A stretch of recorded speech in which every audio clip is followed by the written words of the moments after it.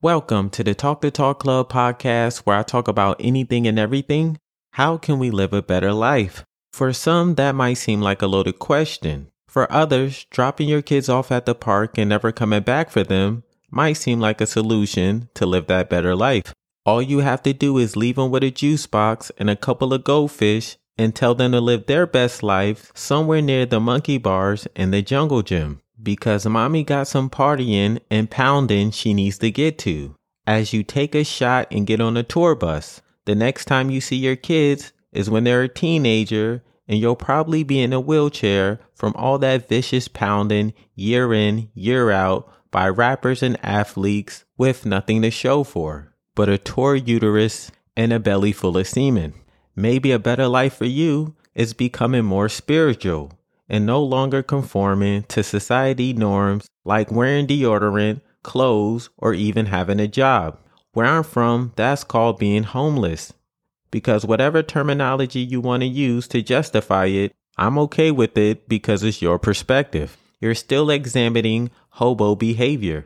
If you want to walk up and down the street smelling like a bag of onions and getting arrested every day for indecent exposure, who am I to say that you can't do it? Have you ever met those people who say, I'm not religious, I'm spiritual? Like, what the hell does that even mean? Like, what spirits are you trying to conjure up? Are you doing the Jeff Rogan thing where you take DMT and a bunch of shrooms and hope for a false revelation that you created in your own mind? Are you bringing out the Ouija board from the 18th century, hoping that the ghosts still know how to spell because the only thing you can't stand is an illiterate spirit? See, when people say, I'm not religious, I'm spiritual, it's just a modern way of saying I'm a hippie. Maybe a better life for you is becoming transracial. Throw those American eyes away and trade them for something more squinty. You can even change your name from Charles to Lee. Then you can leave your clothes out the air dry because you're too cheap to buy a dryer, then develop a rice addiction and yell at your kids for getting an A instead of an A+,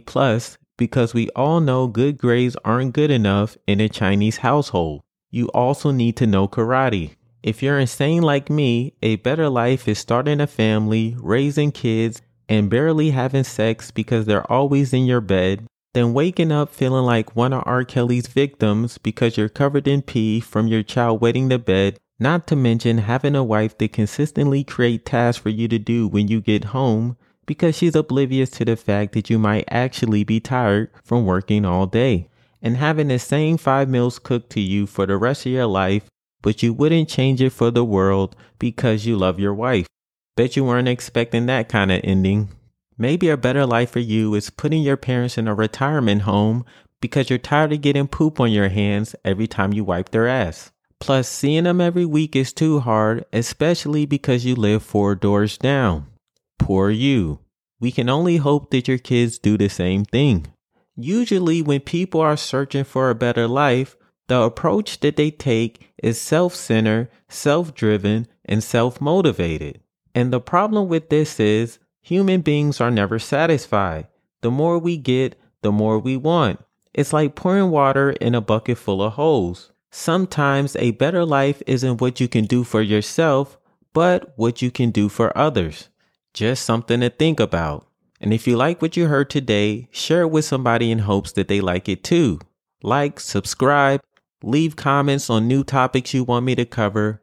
Once again, it's the Talk the Talk Club podcast, and I'll see you next time.